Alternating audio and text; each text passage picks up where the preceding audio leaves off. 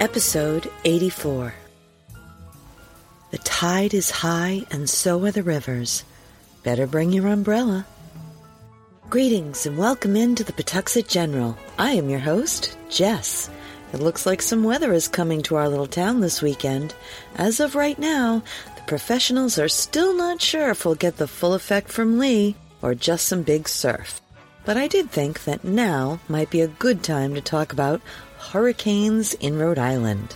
We'll talk about hurricanes in the area throughout the years, give personal observations from the events, and dire tales. This week, we make a vegetarian chopped liver with green beans. Such a yummy spread. To get ready for the weather talk, how about a hurricane cocktail? Just what the weather forecaster ordered. But first, I must thank our Patreon subscribers. These calm, cool, and collected folks are the sandbags, gallons of water, charged flashlights, gassed-up generators, extra tarps, and case of wine that are the weather preparation for the Pawtuxet General, without whom we would be out to sea. So thank you. And if you would like to be one of these foresighted folks with ad-free content, simply follow the link in the show notes or look for our page on patreon.com. A small donation will make all the difference. So thank you. But until then, let's start with vegetarian chopped liver. This week, I had to find a new green bean recipe, and well, I failed. However, I did find an old green bean recipe.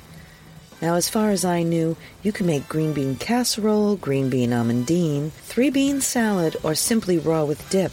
I saw a salad online that looked tasty, but I wanted to do right by you all, give you something interesting. I was at a loss until at dinner I mentioned the problem to my mother-in-law. She didn't hesitate. Green bean vegetarian chopped liver. She said the dish was passed down in the family for serving on holidays, and for this recipe, you will need 6 tablespoons grapeseed oil, 2 large onions, coarsely chopped, 1½ cups cooked peas, 1 cup coarsely chopped cooked green beans, 1 teaspoon salt, 1/2 teaspoon freshly ground black pepper, 3 large hard-boiled eggs, and 30 walnut halves.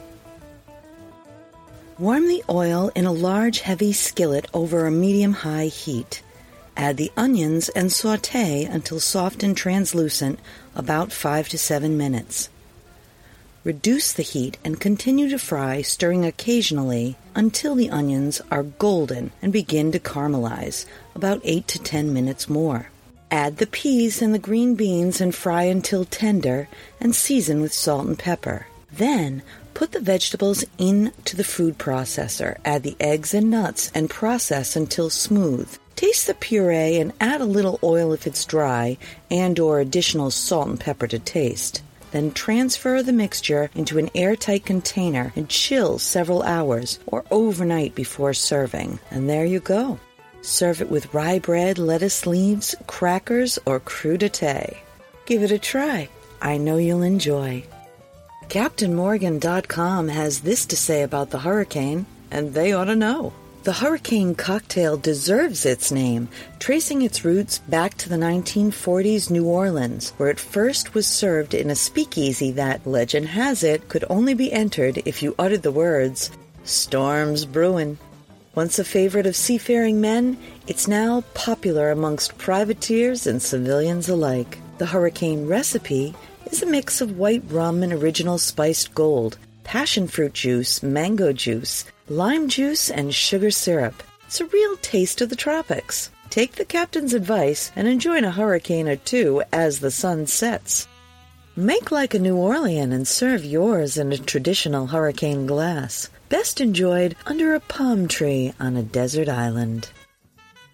For this recipe, you will need 20 milliliters Captain Morgan Original Spice Gold, 20 milliliters Captain Morgan White Rum, 55 milliliters passion fruit juice, 30 milliliters orange juice, 1 teaspoon of simple syrup, the juice of half a lime, and 1 teaspoon grenadine, 1 orange slice, 1 cherry, and 1 glassful of cubed ice. Add all the ingredients but the garnish into a shaker filled with ice and shake for all you've got. Then strain into a large hurricane glass also filled with fresh ice and garnish with a slice of orange and a cherry. Enjoy.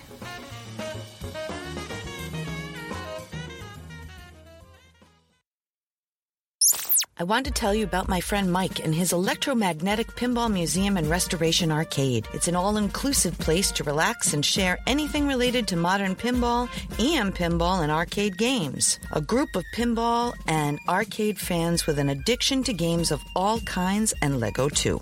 $10 gets you free play on pinball and arcade games all day. You can find them at 881 Main Street, Pawtuxet, Rhode Island, or online at www.electromagneticpinballmuseum.com.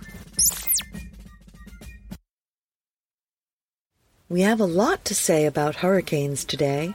Our earliest recorded local hurricane was quite a big story. The hurricane of 1635 is told to us by the New England Historical Society.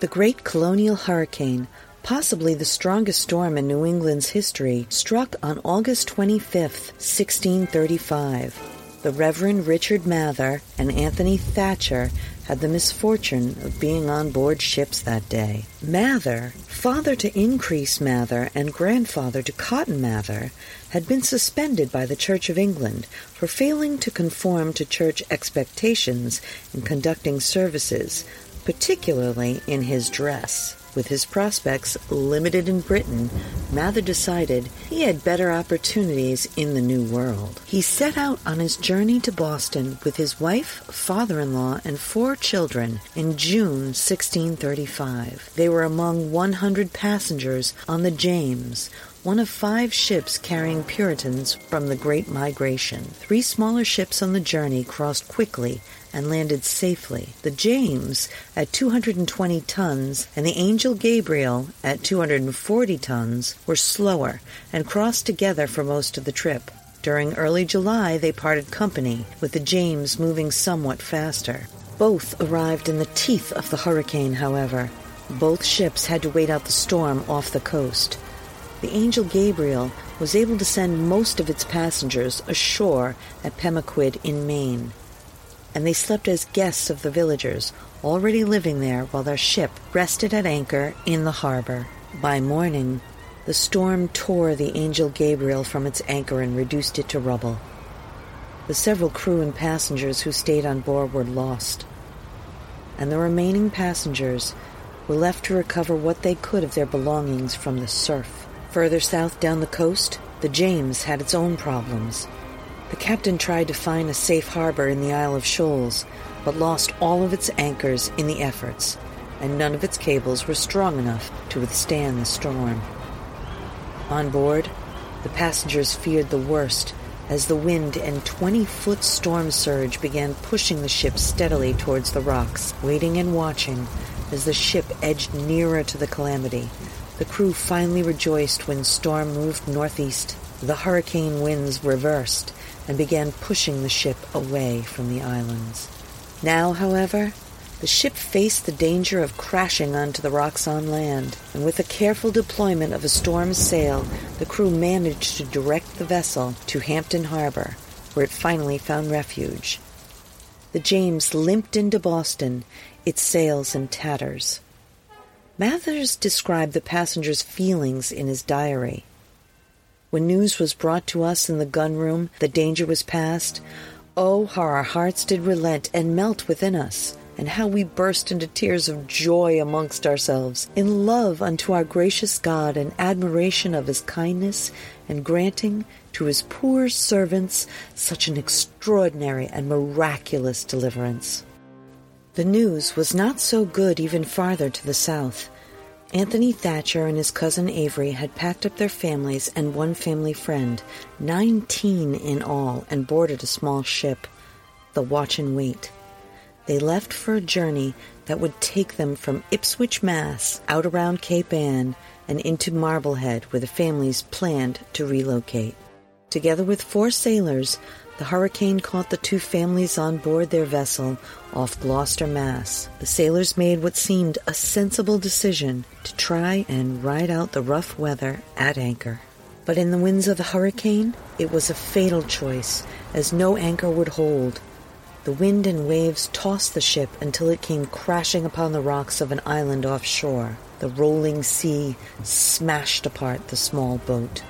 As the mariners were washed into the sea, Thatcher bemoaned the ship's fate, close to land but hung up on the rocks. He later wrote, "O cousin, it hath pleased God to cast us here between two rocks, the shore not far from us, for I see the tops of trees when I look forth."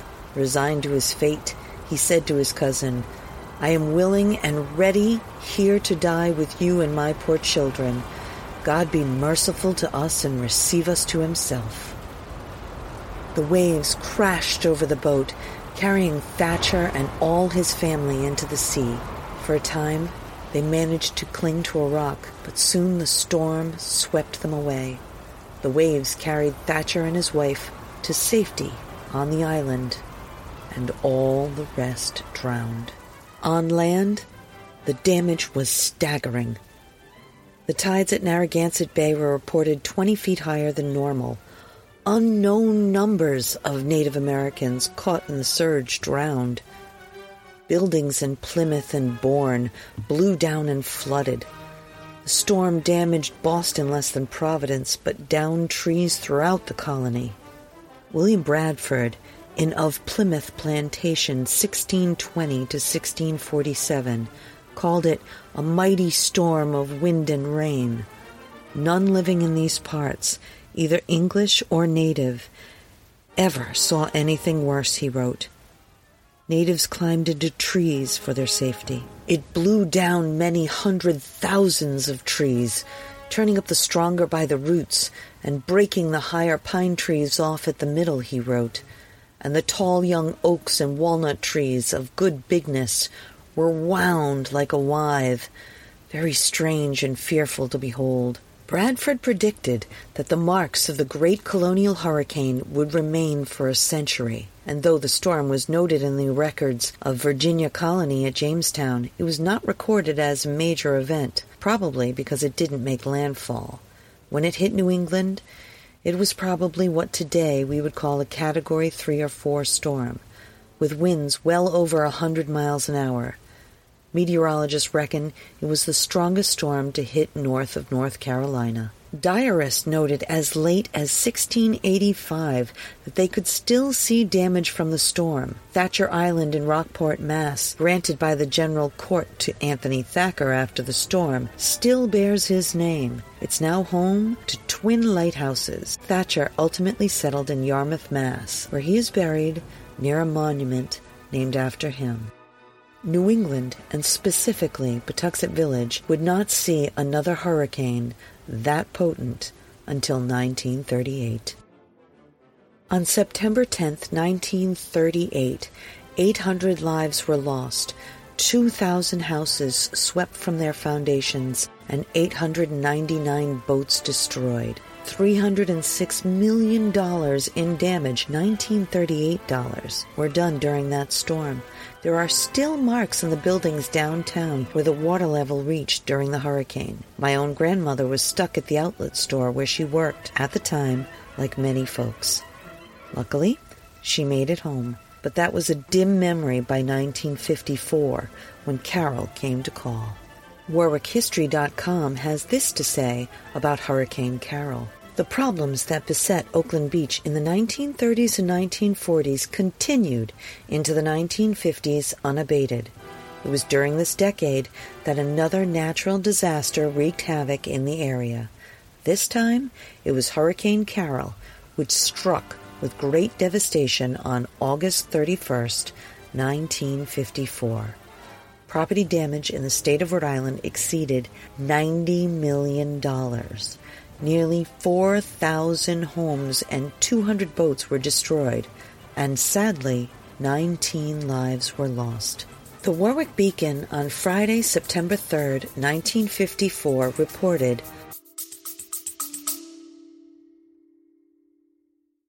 You love listening to podcasts, but have you ever thought about starting your own podcast? Maybe you want to build a brand, grow your business, or are looking for an excuse to talk about your favorite hobby. Whatever your reason for making a podcast, Buzzsprout is the place to start. Since 2009, Buzzsprout has helped over 300,000 people launch their own podcasts. Buzzsprout walks you step by step through the whole process and will give you powerful tools to start, grow, and monetize your podcast. Ready to get started? Click the link in the show notes to get our free step-by-step guide to starting your podcast today.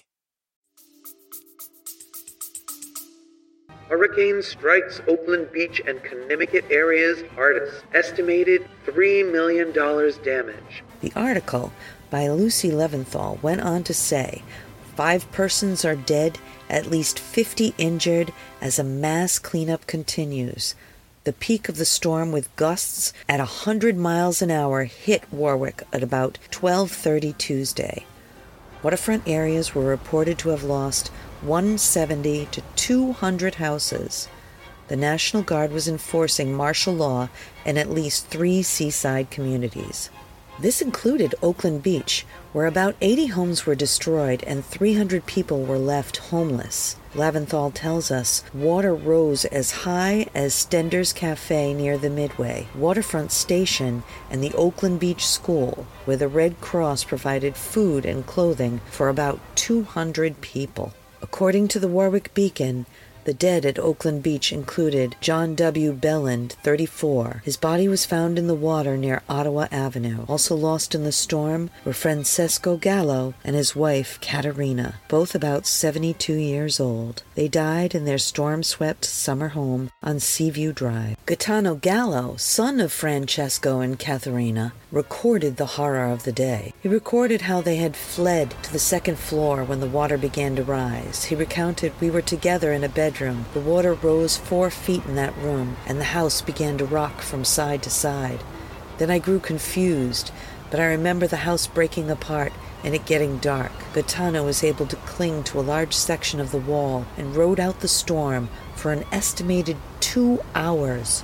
His parents were not so fortunate. Eventually, the storm lost its fury, and within a few days, power was restored, and Oakland Beach residents began the long process of restoring and rebuilding wherever possible. Despite the horror of the time, there were a number of residents who managed to keep their sense of humor. One example used in the Beacon recounted that a man on Oakland Beach, whose house was blown down the beach to Button Woods, was overheard to say, "Well, I always wanted to live in Button Woods."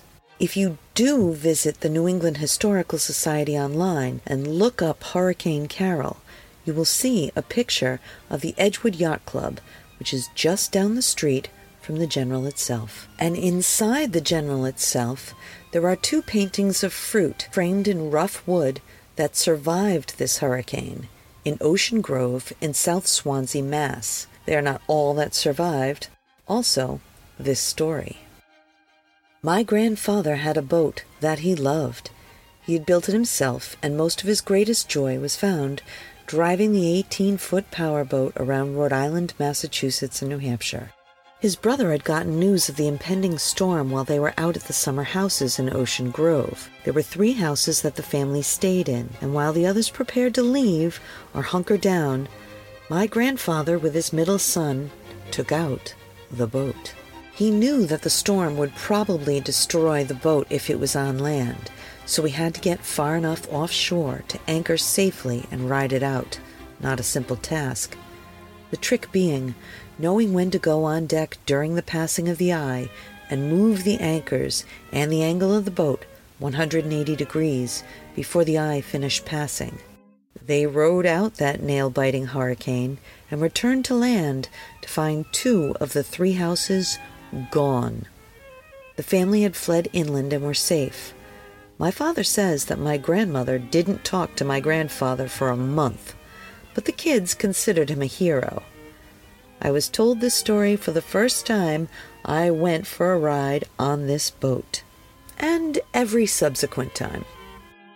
WBZ CBS News in Boston has this to say about Hurricane Bob. The dog days of August 1991 were violently interrupted when the most powerful hurricane in decades reached the shores of New England. Hurricane Bob, arriving earlier than any other hurricane of record in New England, brought damage some had not seen since Carol and Edna in 1954. And the region hasn't seen a landfall in the 30 years since. Bob had its start in the Bahamas, where it quickly gained strength and accelerated northward. Briefly gaining Category 3 strength, it would go on to weaken slightly to a Category 2 before the eye crossed over Block Island in the early afternoon of August 19th. Further landfalls would come in Newport, Rhode Island, and Rockport, Maine. At this time, I was living on Broad Street in Cranston, and my mother was living down the hill on the water next to the Rhode Island Yacht Club. My dad was still in Germany, and on that day, after my mom was evacuated, I called my dad on a landline phone with a giant curly cord and brought it outside so that he could hear the hurricane. Little did I know the extent of the damage done by Bob. It caused 200,000 power outages. About 60% of residents lost power, luckily not me, but that said, the overall damage was extensive. Treatment plants spilled over 100 million tons of sewage due to overflow into Narragansett Bay. Overall, Bob cost New Englanders $1.5 billion. Definitely not a storm to be underestimated, which unfortunately it was, not just by me, most folks in the area. Alerts were not issued until the day of the hurricane and were ignored by most. Being blindsided cost us all that day. Today, we can watch as long as 2 weeks out and get a bird's eye view. Now, I'm not sure what will happen with Lee in New England, but I do know enough to take hurricanes seriously. I will not be out in a boat like my brave and oh-so-lucky grandfather. I will also take notes to report back to you.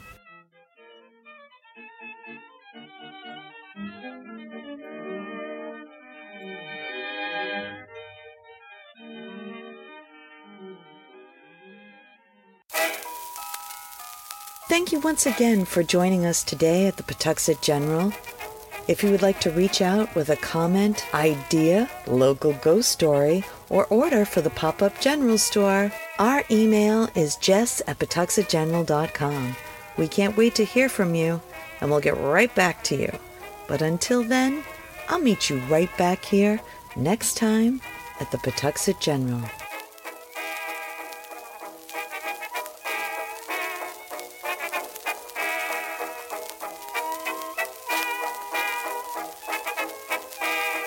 A Something for Posterity production, pre-recorded in Pawtuxet.